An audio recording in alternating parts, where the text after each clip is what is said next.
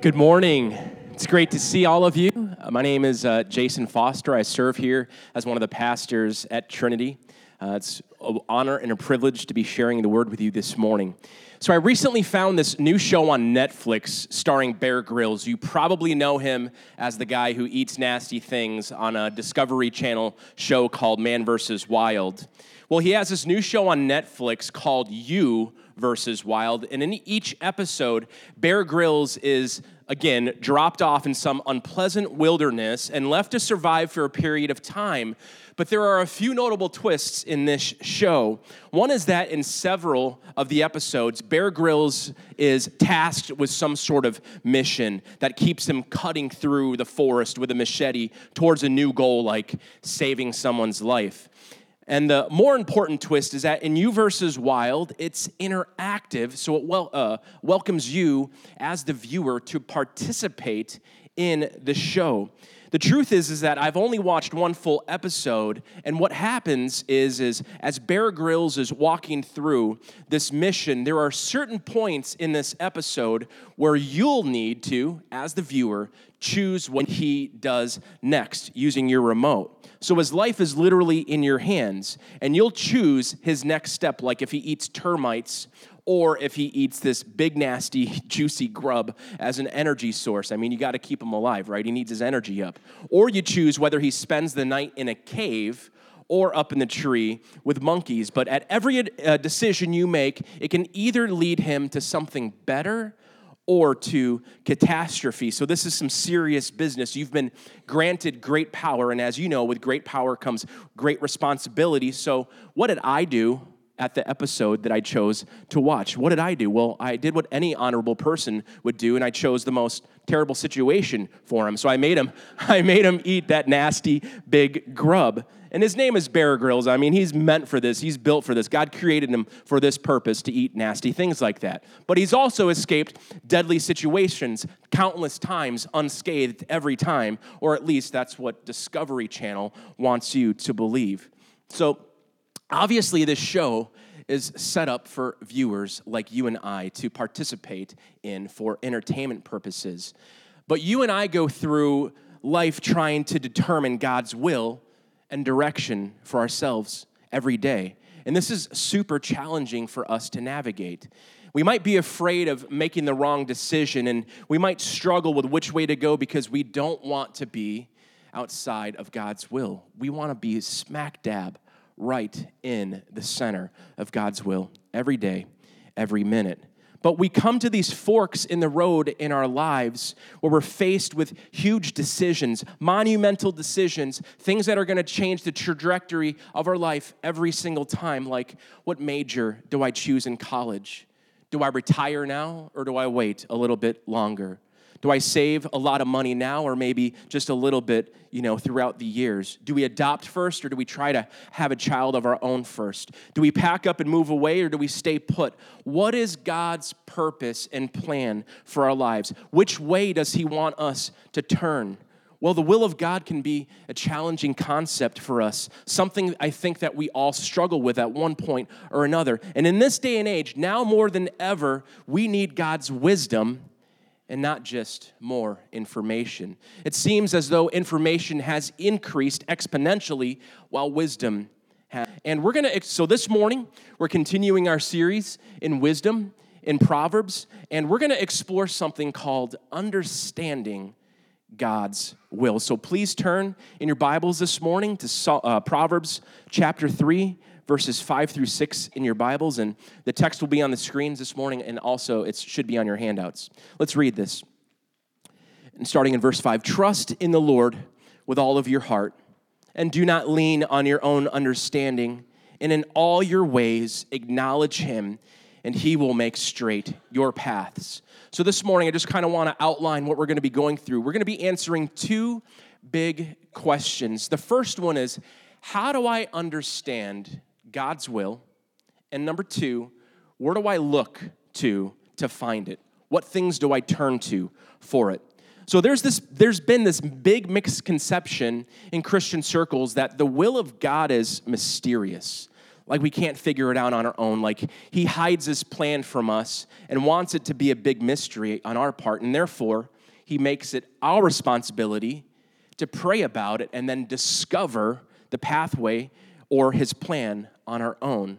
And many times we expect God to reveal this hidden will of direction, but this way of thinking and how we put this into practice often leads us to disappointment. It can also lead to inactivity because we're waiting, or just indecision because we tend to just sit around waiting for that big proverbial light bulb moment, like, oh, that's what I'm supposed to do. We're waiting on the epiphany to come to us, or even the audible voice of God.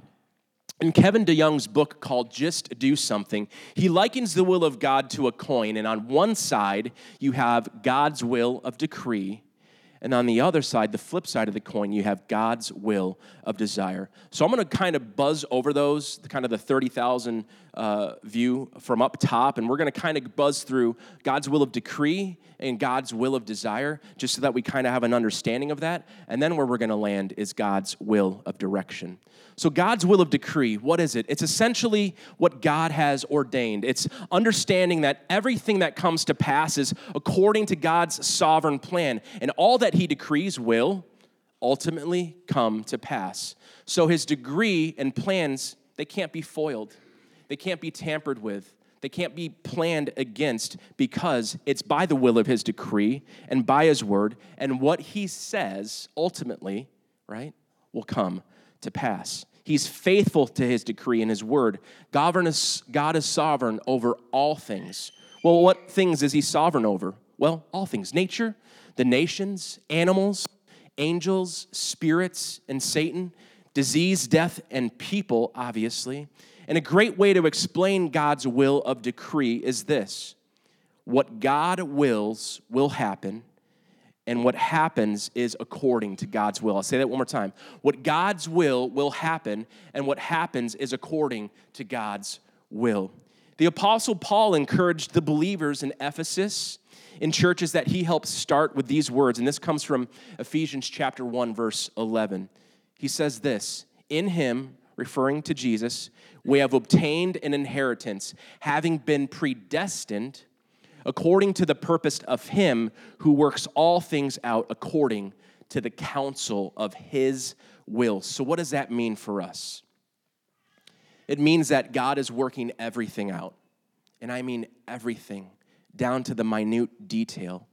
Starting from the big picture and the little picture, your picture, our picture together, because according to God's will and his sovereign purposes, he'll work everything out for you and for his plan. When we grasp and hold tight to this truth, it should do two things. Number one, it should allow us to intentionally trust God with our lives. It should allow us these moments in our lives where we're thinking and trusting and grasping onto the hope that he's working it all out. And number two, it should give our hearts peace, great peace, deep peace, knowing that God is working it all out for his glory.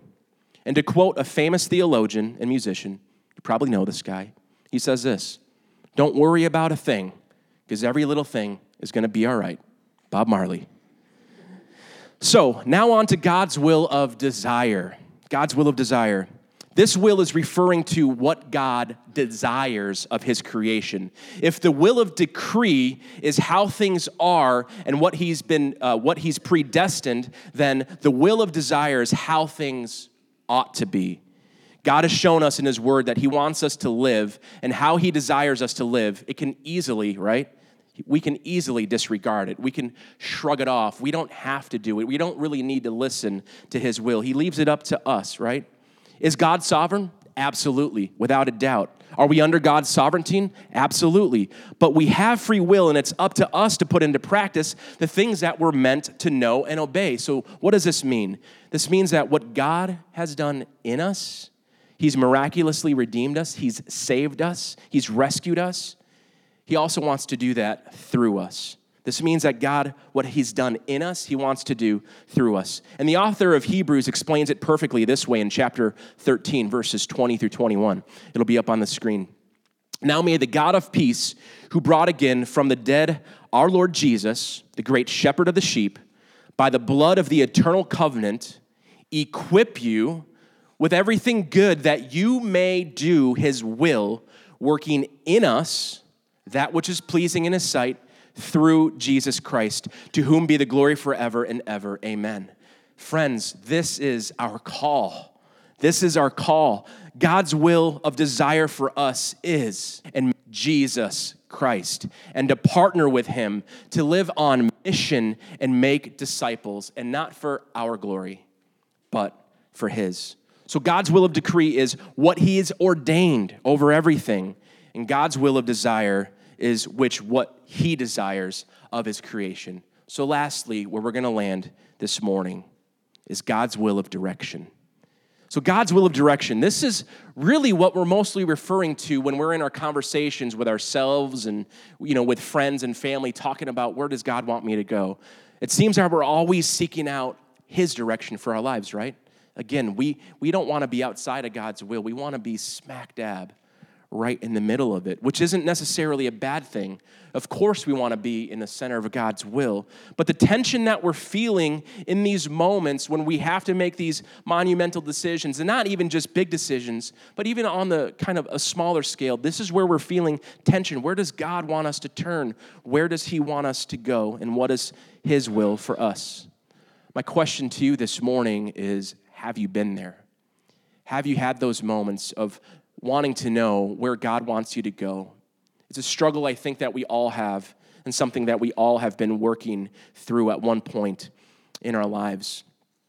And another question is where are you looking to when you're looking for God's direction and will in your life? In the spring and summer of 2006, I was faced with a hard season in my life. I was living with my parents in northern Minnesota while attending a state college. And that previous fall, I had gotten the call on my life to pursue ministry. And so my pastor at the church that I was attending, he encouraged me to transfer colleges to North Central University, which is a Bible college in Minneapolis. I was super excited. A lot of prayer and speaking to my parents about it. I was accepted and I was elated. I was super excited. But then spring arrived, and I had still not yet declared my major, which kind of made me tense up because I knew that the time was getting closer where I needed to choose my classes, get my schedule for fall. But here was my dilemma. I knew that God had given me many different talents, but I didn't really know where he was directing me to declare my major. I felt many different kind of pulls and tugs at my heart, for like youth ministry. Maybe I can major in youth ministry. Maybe I can major in worship. Maybe I can major in counseling because I kind of feel called to that too. So I felt so torn between these things, and I sought the Lord hard. Every night for 3 months straight, I was in my room praying, crying out to God, opening up the scriptures, seeking his will for my life, and crying out to him and saying, please help me pick my major. I need you in this, God. I don't want to be outside of your will. And so every night for 3 months straight, pleading for him. And you know what I got? I got nothing. Zero. I didn't hear a peep. I didn't feel a nudge. I still didn't know where to go. And at this point, I'm sort of angry at God, like, I'm seeking you. I'm praying. I'm doing what I'm called to do, and you're not giving me any words. So the next thing I did was I just took it upon myself. I said, fine, I'm just going to declare my major. And so I chose psychology, feeling called to counseling. And look where the Lord led Pastor Vicky and I. For those of you who don't know, God has a sense of humor, but for those of you who don't know, I'm the youth pastor here as well as one of the worship leaders. And at times, you know what I feel like I do a lot of the time? I feel like I counsel. So God is funny that way, but he's proved himself faithful over and over again. He's sovereign in my life and over your life, and he proves this over and over again. But what about you? Where are you seeking to turn to when you need direction in your life? I'd like to give you 3 practical areas to look to find God's direction in your life. And if you're willing, God can and will use these areas that we turn to speak to you. So if you're taking notes and you have that handout, we're going to start right in. The first area that we should look to for this is inwardly. Look inwardly. You've probably all heard this statement or heard this kind of like proverb, follow your heart. Follow your heart. Do what your heart tells you to. But I'm here to strongly warn you against that. Don't do that. You might know what I'm talking about here. When we turn inwardly, right, we shouldn't be seeking our own heart or our own desires, but we should be looking to and seeking the God that resides in our heart, because our hearts will lead us astray. Every single time. Our hearts are prone to wander, and our hearts will take us places where our flesh wants to go and not where the Father heart of God wants you to go. In Jeremiah chapter 17, verse 9, it says this: the human heart is the most deceitful of all things. Do you believe that? I believe it. Our hearts are deceitful, and when you follow your heart will deceive you. And it goes on to continue saying, and desperately wicked. Who really knows how bad it is? When we follow our hearts, we'll end up not only just wasting time and disappointed, we'll probably end up with our heart broken. But rather, when we look inwardly, when I'm saying look inwardly, we should seek out the God who has taken up residence in our hearts. In Proverbs 3, verse 5, it says, trust in the Lord with all of your heart and lean not on your own understanding. And in this verse, God isn't just giving us some take it or leave it advice. He isn't just welcoming us to, hey, this might be a good thing for you to do. No, God is strongly urging us to have wholehearted trust in God rather than being self-reliant in these times. He wants us to seek him deeply. He wants us to center our lives around Jesus. And as we trust the Lord, we build our lives upon him and on the truth of who God is. And this allows us to be fully dependent on him. And with the Spirit's help, we can put into practice and become more consistent in our lives with trusting God for direction in our lives. And so to look inwardly to the God who resides within us, it also means to turn to Scripture. The Word of God has his plan written in it, and God's plan should really and truly be our plan. And if we're adopted, as the Bible says, if we're adopted as heirs of God through Christ, then we've adopted his plan too. And when we think of our lives in this way, it molds our outlook, it shapes it, it molds it into this biblical outlook so that our plans and our desires really start to take the shape of Christ and his heart. And if you think that God is telling you to do something that doesn't align with his written word, then that desire was probably birthed in our hearts and not his. There's this guy named Daniel Diaz. He's 26 years old, and he's a two-time Paralympian Olympic swimmer. And he was born with malformed upper limbs and also lower limbs. And I want to share this quote with you about his journey with discerning God's will in his life. He says this, Daniel Diaz: why did God create me like this? I think it was simply his will. So who am I to question it? If I have to live for him and be a channel of blessings here to be like Jesus was. Many times I asked him why, but today I ask him, what for?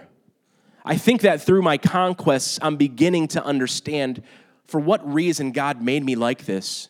And he says this: principally, it's to serve him and to be here as his disciple. This will all go away, but the love of Christ never goes away. And it's this that we have to show to others. Isn't that inspiring?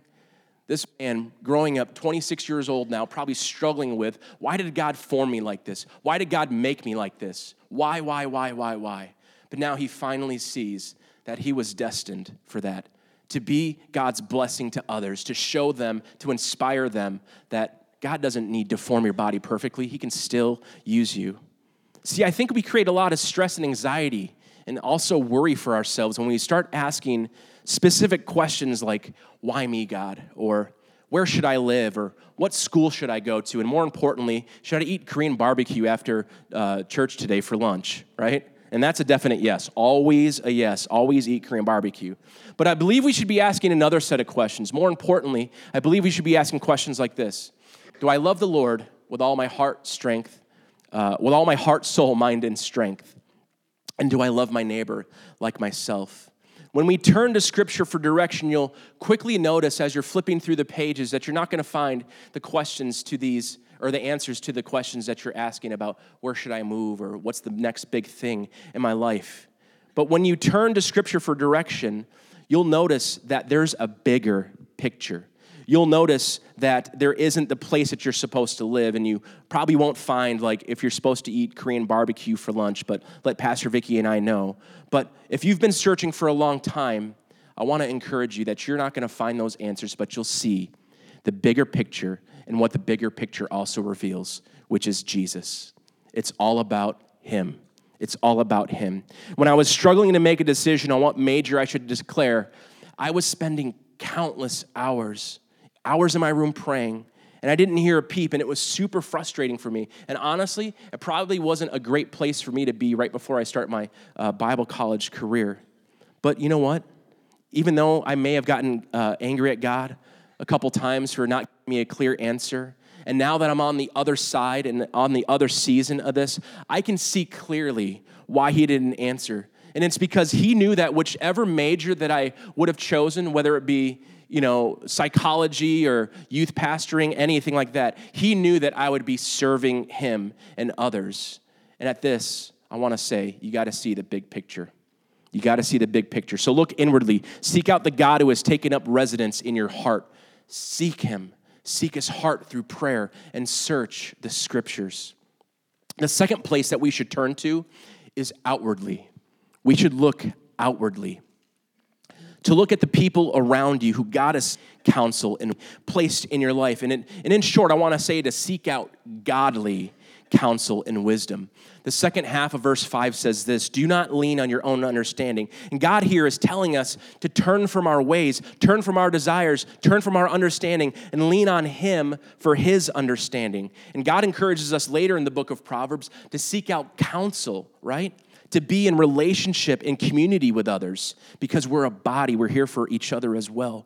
And when we're faced with tough decisions, that will change the direction of our life. We need to talk to somebody about it. We need to look to somebody who can give us some godly counsel, get some wisdom from. And in Proverbs 15, verse 22, it says this: without counsel, plans fail, but with many advisors, they succeed. God uses those around you to assist you when you are in need of counsel. We're here to encourage one another, to build one another up, to ask hard questions to, and seek advice from. And we're here to spur one another on, right? We should be encouraging one another at all times, helping each other out, listening to one another, and speaking godly wisdom to one another with.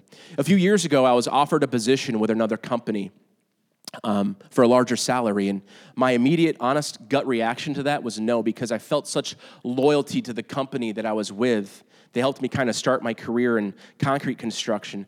But I knew that God was possibly opening this door for Pastor Vicky and I to save up for a home. We were currently living with her parents, saving up money and paying off debt, and we were super thankful for that. So after letting Vicky know the news that I was kind of being sought after for another position, I immediately started to seek counsel from those around me who God put in my life, who I knew the Word of God. And it was amazing because they spoke truth into our lives. They spoke practical and godly advice, and they allowed us to see from other perspectives what it could look like from their point of view. And it was a tremendous help and blessing for Pastor Vicky and I.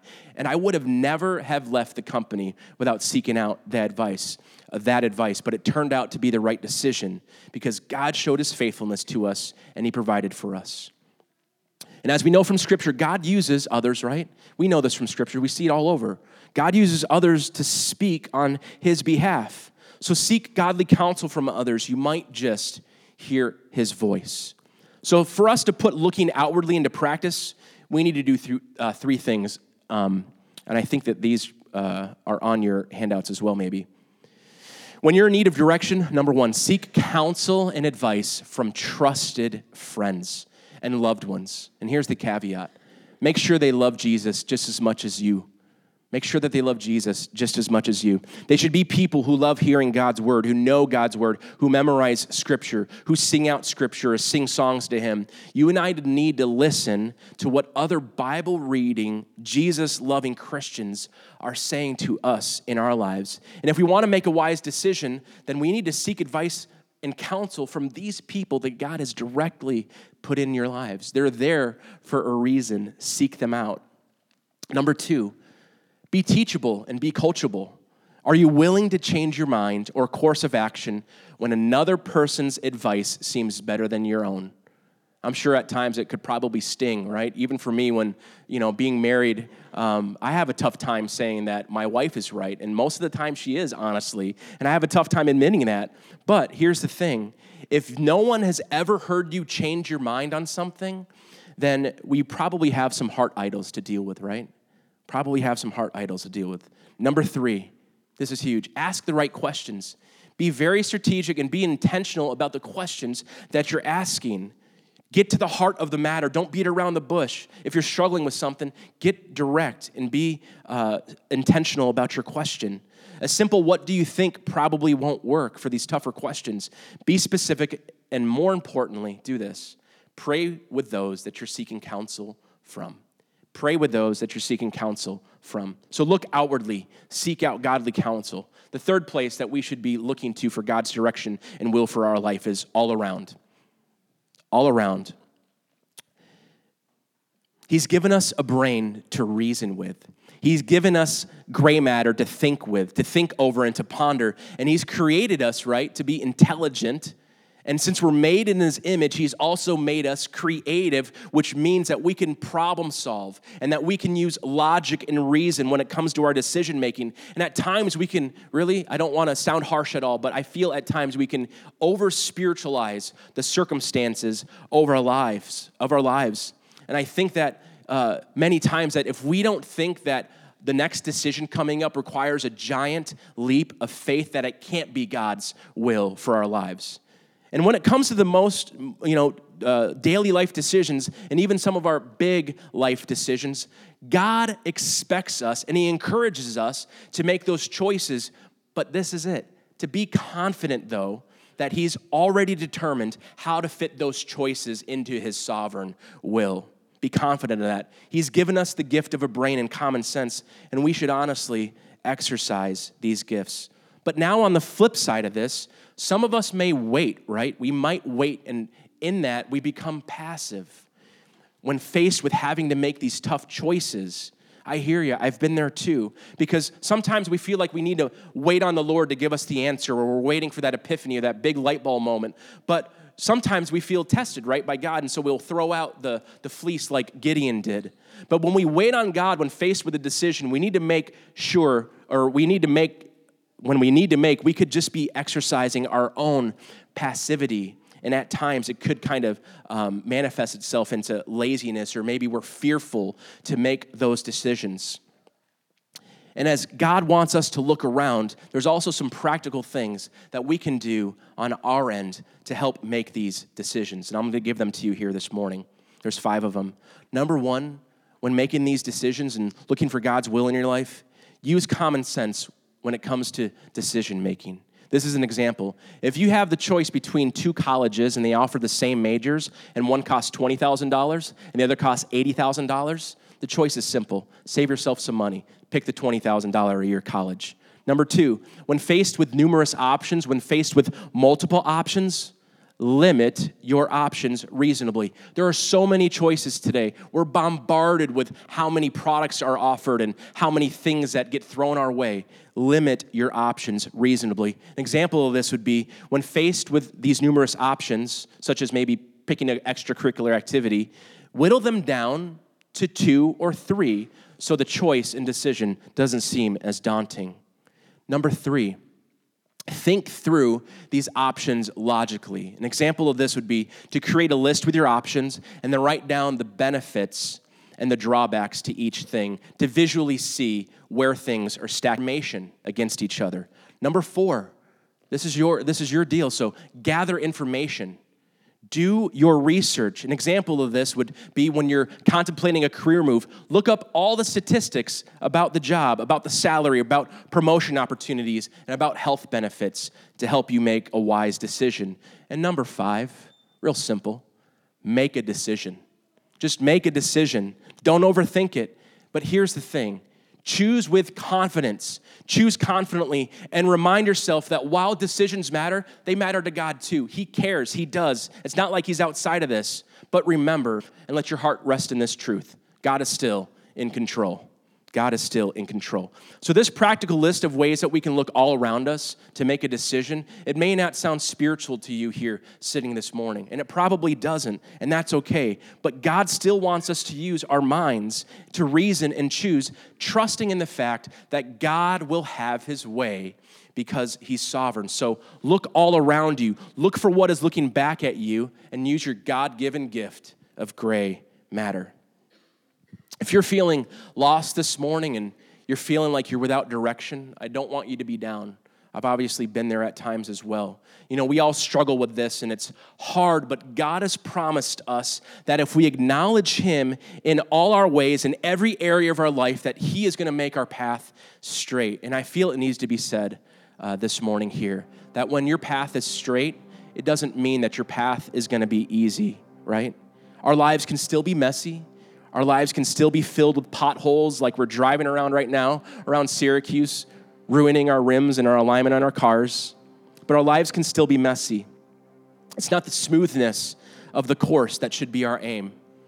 Because truth be told, it's actually our alignment of our path with God's will and desire. That's valleys and while the path of your life may be filled with mountaintops and valleys and lows and highs and speed bumps and potholes, you can be certain that you don't walk this path alone because Jesus walks with you and he promises to be with you. When he left the glory of heaven 2,000 years ago to come to earth, to live out life on mission, to seek and save the lost, he walked a very, very bumpy path. And he walked a path through different villages and different towns where he was followed and he was gossiped about. He was ridiculed and confronted, and ultimately then he was arrested. He was falsely tried, flogged, whipped, and beaten, and then sentenced to death by crucifixion. He was then forced to carry up his cross through a windy path up to Calvary where he was nailed to it, and then he died so that our path to the Father could be restored and made straight. You see, Jesus paid it all. He paid it all so we could be made right with God, the Father. And if you're here this morning and you're not sure if you're right with God, I'd like to offer you the chance this morning before we come to the communion table